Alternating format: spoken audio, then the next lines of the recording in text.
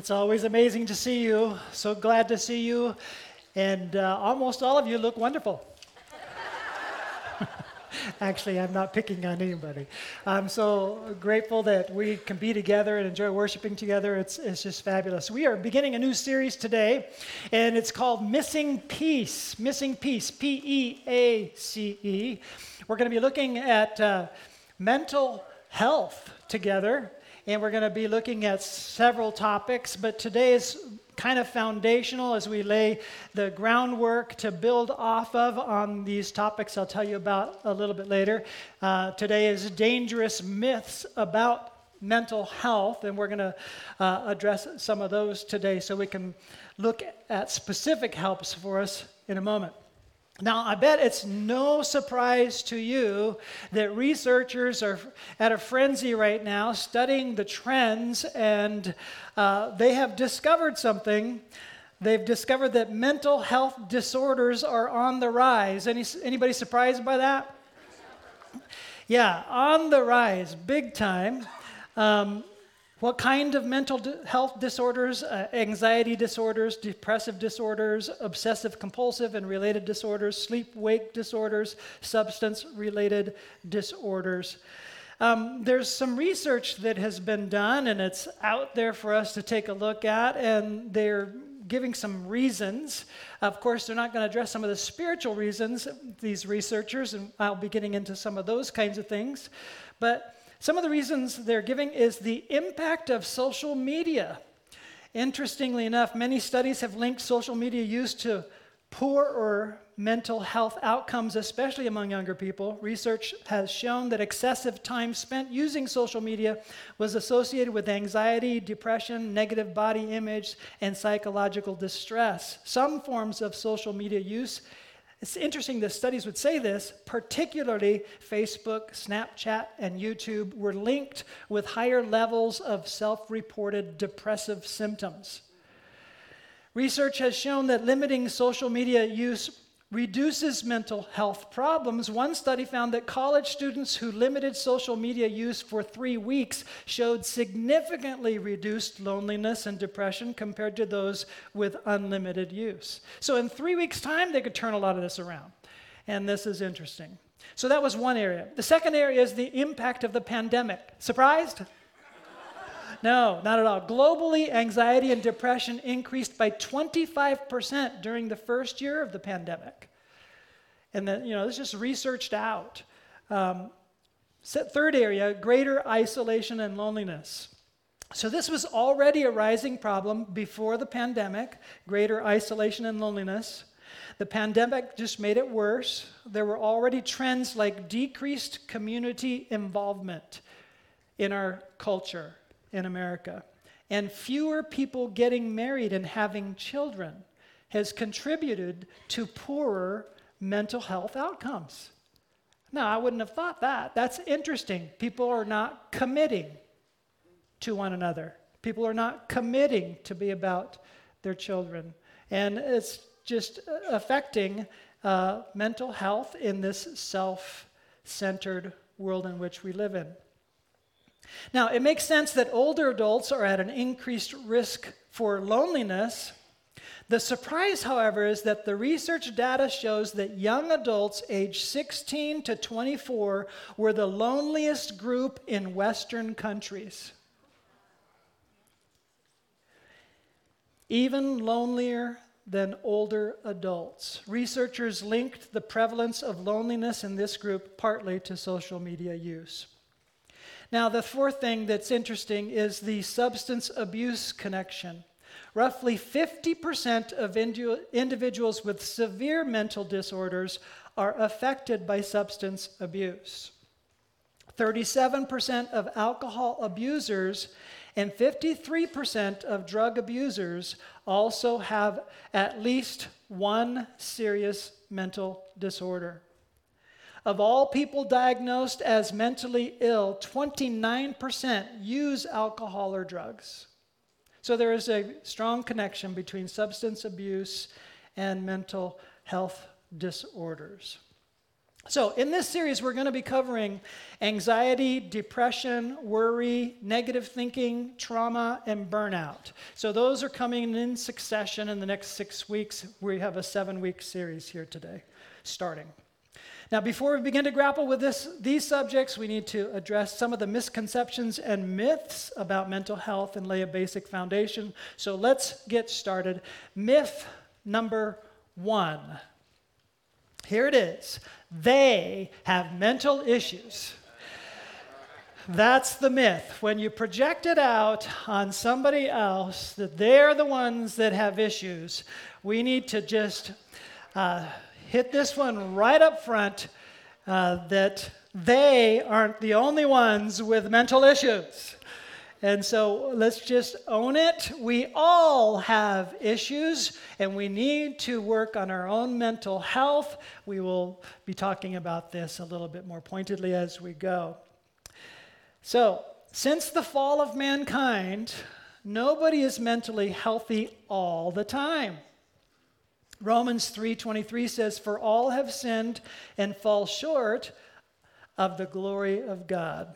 But what God did for us was made it possible to address every area where we fall short of his glory for us. The design that he made for us, he has done something about it through Jesus Christ. And so we're going to capitalize on that and camp out on that every week in different ways.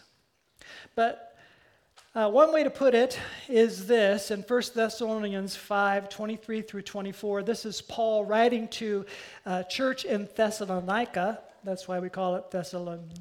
Thessalonians, okay? "May God himself, the God of peace, sanctify you through and through.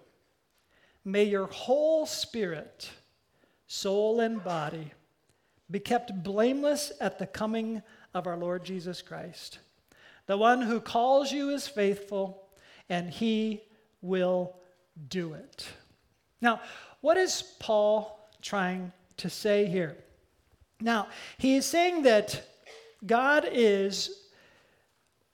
sent his son, Jesus, and because of what Jesus did on the cross for us, and because we were able, if we chose to, accept his invitation, unite with what he did on the cross, and lay our old selves down with him in the grave, so that he could spiritually raise us up to be a new person, a spiritually empowered person. He now washes us clean and sanctifies us. That word is a word that washes us clean and sets us apart. It's the same root word as the word holy. It's all based on who God is himself. He is clean, pure, set apart, utterly set apart from all other beings. But now he sets us apart in union with him for doing his purposes and being able to live according to his purposes. Then we see these other phrases: sanctify us through and through. May your whole spirit, soul, and body. We are complex beings because we are created in the image of God, and God himself is a complex and mysterious being. He's 3 in 1. And so he created us human beings as 3 in 1, spirit, soul, and body, to reflect who he is. Okay? And he is now purifying and setting us clean, washing us clean in our whole being. So every mental illness issue is not just mental, okay? And we're going to get into some of this. So he is setting us clean and setting us apart, and he's working on us through and through, spirit, soul, and body. Let me just talk that through a little bit. When we were born into a fallen world.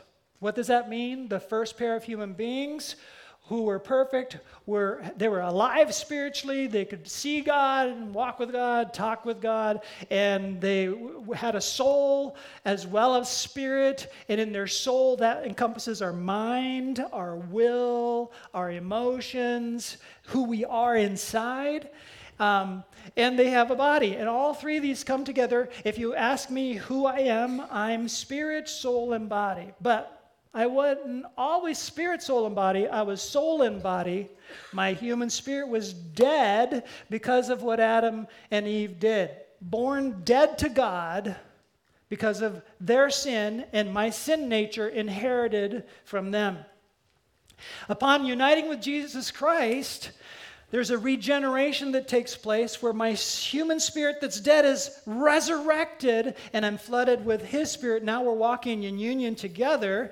And then this union together now, the spirit, soul, and body is being sanctified through and through. Okay? Set apart, washed clean. But notice it's not all completely done yet.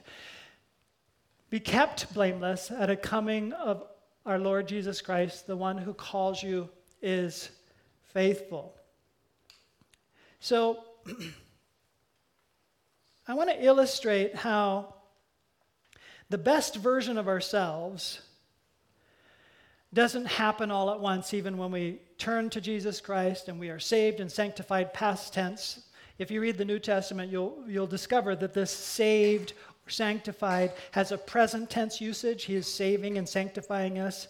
And it has a future tense that we're looking forward to at the coming of the Lord Jesus Christ. So it doesn't happen all at once, but it completely revives you and changes you. And so I want to describe what that looks like for me. Even this week, I haven't practiced this, so I hope it works. This is aluminum foil, just in case it's hard to tell. And we are created, if we're going to use this as an object lesson, this is me, okay? Aluminum foil. I'm created to reflect the glory of God. And you can kind of get that by seeing all the shining, glimmering thing that is taking place in who I am created to be. Now, sometimes I am on top of the world. I'm in the zone. I'm feeling like this is the life. I'm filled with the Spirit, and the Spirit is flowing through me, and I know He's at work, and we're partnered together, and it's awesome. And I say things like, you know what, you can give me $1 million, but I'm not going to give up what I do, because $1 million is, I'm not doing this for money. This is like amazing to be in the zone and be with God in such a way where I see God at work and doing amazing things. I can change from that on the same day. One thing happens, and all that changes. I quit. I'm done. This is just not worth it. What is the deal with that? So what that looks like in reality is sometimes I feel like this, glory, glory, glory, and then I go to this, I am done. Something gets all wadded up, and I'm a wadded up mess inside. And as that big wad, the hardest it is to admit it, it hurts the people around me. I'm a wadded up mess, and I have to kind of deal with it. So can I just honestly say this happened this week? Okay? Here I am, preparing for the mental health series. And I'm a wadded up mess. Not once, but repeatedly through the week. And it's like, okay. So I'm just illustrating the fact that it's a journey as well as a fact that we need to rely on. The good news is, if I really crank down on this, I wouldn't be able to undo it without hurting myself, okay? But I have to illustrate it, hoping that this works, that it didn't really crank down on it, because God, even when you're really cranked down and you're hardened in this wadded mess where you think God could never use you, He can breathe life into you, and He'll very carefully undo things. And you even begin to feel like things are shifting inside of you. He starts from the inside, and He starts very carefully piecing you back to the design that He had for you. And maybe this won't work.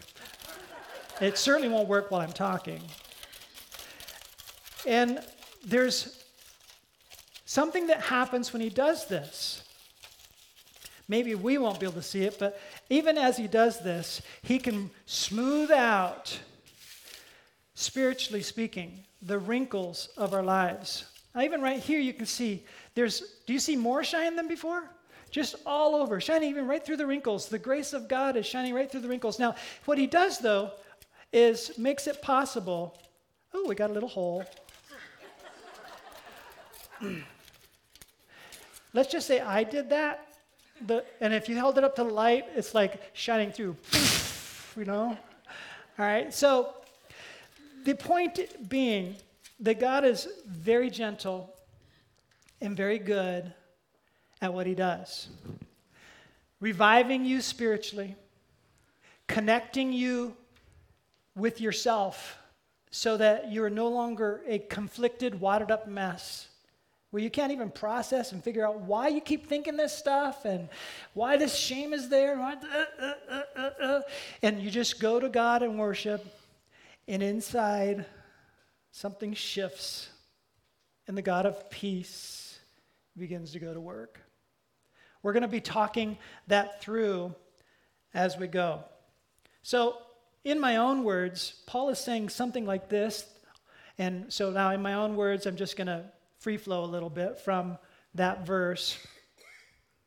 May the God who brings inner calm and wholeness and completeness make you more and more like him in every aspect of your life, body, soul, and spirit. May he purify you spiritually and transform you into the best version of yourself you can possibly be. Jesus made this possible for you. Count on it. Look to him for it. Trust him for it. That's what he's saying. He's at work, and he can keep you, and he can keep working with you, and he'll keep pulling the things back open so that you are whole and reflecting him more and better and looking more and more like Jesus as we go. That's what we're talking about. So, myth number one, they have mental issues? No, we all need to work at maintaining mental health. Myth number two, mental illness is always a sin issue. Now, depending on what you mean, that's correct, but most people think it's that person's sin, and that's why they have a mental health issue. It's not a personal, direct correlation, okay? We are in a fallen world, and some issues that are taking place in terms of mental health are not because of a person's sin directly, and we need to talk that through a little bit. We live in a fallen world. The Bible is very clear that physical maladies are not always directly caused by sin, but these maladies are caused by a fallen world. I have said over and over again, even if you're saved, this is not heaven yet, right? Our experience is not heaven yet. There's a gap. That's why Jesus says, pray, your kingdom come, your will be done on earth as it is in heaven. There's still this gap that we're praying his kingdom down into our own experience. Mental illness can be caused by physical factors. It's not all mental. It can be caused by physical factors. It can be a biological imbalance issue where medications are a helpful piece of the treatment. Mental health can be affected by physical exhaustion. Mental health can be affected by traumatic experience. Mental illness can be caused by spiritual factors as well. So, I don't want to get into the story, but I just want to highlight one example in Scripture where Elijah, man, he was the hero of heroes in terms of the prophets. He stood against 450 prophets of Baal all alone and calls his nation back away from their fallen ways and confronts the prophets of Baal. And miracle takes place. And jot this down and go check it out because I'm not going to give you the details. 1 Kings 18 and 19. 1 Kings 18 and 19. When he does all of this, it is amazing. He's like a hero. Now, the next day, he's a zero. Not because of his sin. He goes from hero to zero in one day. He's fearless in one day. The next day, he's running for his life. I mean, he runs almost physically impossible run, which I think God helps him. But he sets himself down under a broom tree, which we have around here, by the way, and he just is ready to die, and he tells God so, that he's ready to die. He's just done. He's cooked. He's overspent, and he's asking God to just let him die. How do you go from hero to zero in one night? Well, I just explained to you how it works for me. And Elijah experienced it as well. And so read it. Check it out. God is so good and gives him what he needs so gently, so kindly to bring him back to a place where the balances are back in place. Because he was cooked. He was depleted. It was spirit, soul, and body together that brought him to that place. Utterly exhausted and spent. And he needed God. Ever been there? You ever wonder how you got there? Sometimes you can't even tell how you got there. Elijah was out of his head, couldn't figure it out bad. Just kill me now. I'm done. Read about it. So, God wants to transform you into the best version of you through and through, spirit, soul, and body. The church can make a huge mistake of always seeing everything as it relates to mental health through only one lens. They see it only through the spiritual lens. But in talking about Elijah, we need to see it through the body lens, the soul lens, and the spiritual lens, and try to figure out what's going on here. The first thing God did was minister to his body. Check it out. So, myth number 2, mental health is always a sin issue. No, sin is not always the direct issue at hand. Myth number 3, God is opposed to psychological help. God is opposed to psychological help. Correction, God is opposed to ungodly counsel, but he is not opposed to psychology. What is psychology? Psychology is simply the study of the mind and how the mind works and how the mind affects us. Psychology is something that God knows all about. And so I want to give you just one example. Romans 12:2 on the screen. Do not conform to the pattern of this world. Okay, so if you're conforming to the pattern of this world, you're going to address all your health concerns and your mental health concerns only in a worldly method. We're trying to give you more tools than just a worldly method. And some worldly methods are just flat wrong, and the counsel is bad. But some worldly methods are helpful, maybe a helpful piece of the treatment for what kinds of things you're dealing with. Do not conform to the pattern of this world, but instead of being conformed, be transformed by the renewal or the renewing of your mind. So there is ancient history before psychology and the study of our soul, psych, that's the same word, okay?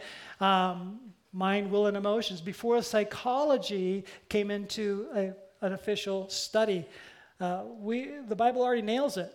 We've got to learn how to approach these things by renewing the twists and the shifts and the wads that's taking place, even the patterns in our mind, and the scripture really helps us. Then with that ironed out a bit, then you will be able to test and approve what God's will is, his good, pleasing, and perfect will. But you'll notice that you're renewing your mind with truth, renewing your mind with God's truth, renewing your mind with what God has to say about who we are and what he's done for us and how to have that affect us. So on the screen, let's put this all together. Our mental health is not a static thing, but something that needs to be seeded, rooted, nurtured, trained, and protected. So how are you seeding your thoughts? Are you seeding your thoughts with seedy things? Or are you seeding your thoughts with God's truth? Are you seeding your thoughts in such a way that's adding to your mental health, or are you pouring into your mind all those things which you shouldn't be? I mean, Paul tells us whatever is true, whatever is noble, whatever is lovely, whatever is pure, right, lovely, admirable, if anything is praiseworthy or excellent, think about such things. So whatever you're picking and choosing to listen to or take in through books or watch in media, is it those things or is it trash, horror, fear, and all this kind of stuff that you're planting within your mind, and you're wondering, why am I so anxious? Why am I depressed? Why am I struggling with my psyche here? You got to be careful what you're seeding. You got to be careful how you're digging roots in. What ground are you digging roots into? And what is it you're developing with your thought life? Because all of that affects your mental health. Are you missing peace? God is not opposed to you getting psychological help. Getting help is not a sign of weakness. It's a sign of wisdom. Let me say that again. Let me have you write it down. Getting help is not a sign of weakness. It's a sign of wisdom. A lot of us, particularly us males, we don't ask for directions. We don't want to admit that we don't know. We don't want to admit that we're messed up. We don't want to admit that we need help. We're normal. And it's not a sign of weakness. It's a sign of wisdom to seek help. And I hope that you'll commit to the help that you'll be receiving in this series also. But let's not stop short of the real help. Many are only seeking the kind of help that the world has to offer, and there's so much more. John 14:27, we read this: "Peace I leave with you. My peace I give you. I do not give to you as the world gives." This is Jesus. It's all about receiving peace. I used to think that joy was something that we could kind of manufacture by doing all the right things. I used to think that peace is something you get as a result of all the right choices. I'm beginning to think that really true peace, not as the world gives, true joy, not the stuff that we just misassociate with happiness and what's taking place. Joy is a gift from God. Peace is a gift from God. True love, deep love, selfless love is a gift from God that flows right through us so that we can love. These gifts, it's interesting that Jesus said this because he said this the night before he was crucified, and he knew he was going to be. So he's full of peace, and he's giving peace when, from a worldly perspective, he's going to face the darkest, most unimaginable suffering possible. And it's because of that he's able to give us peace. My peace I give you. Let's talk about the next steps that I'm encouraging you to think about. On the screen is a picture now called Wisdom for Mental Health. I lifted this directly out of the YouVersion Bible app because they have all kinds of plans that you can do, reading plans. This particular plan, if you want to write it down, Wisdom for Mental Health, is a 5-day reading plan that is just going to get you kind of revved up on this track. If you want to do that this week, a 5-day reading plan. If you already have a reading plan, you're into the Word, and you don't want to just derail yourself, that's fine. But if you're kind of thinking this would be helpful, these tools that are going to get me thinking in the right ways for how to receive the peace from God, that may be a good starting point for you to take some steps. That's where I'm taking it today. I want to thank you if you came today. Guests in particular, if this is your first day here, we really hope that you're encouraged, that you're going to come back for the rest of this and hear the different pieces on the topics. Today's a little different, and then I'm laying the foundation for those topics, but I hope that you'll be encouraged to come back. We do have, for you guests, these connect cards in the chair back in front of you. We'd love to connect with you. We'd love to give you a little bit more information about ourselves, and we have a gift for you if you fill this out, just in case. Few seconds, walk to the information table. We've got a gift bag with some information as well as some gifts that you can take home with you.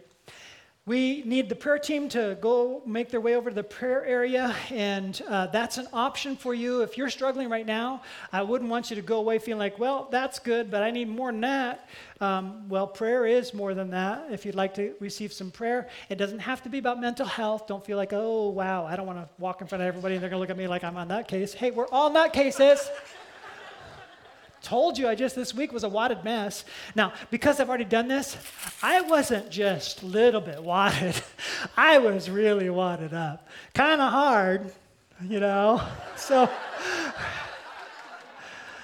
yeah. So if you feel a little awkward, that's okay. We've got another way you can put a prayer request in. There's a card about prayer. Fill out a little something there. Our staff will be praying for you tomorrow afternoon over these prayers. Would you join me in prayer now? Father in heaven, you are the God of peace who brings inner calm and completeness.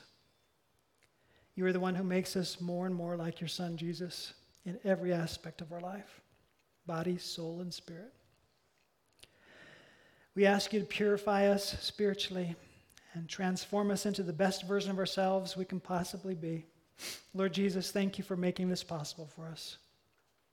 Holy Spirit, thank you for applying what God wants, God the Father. And Jesus, God the Son, thank you for obeying the Father and giving us what we need. God the Father, God the Son, Holy Spirit, we are counting on it. We pray all this as we've been taught. In Jesus' name, amen. God bless you. See you next week.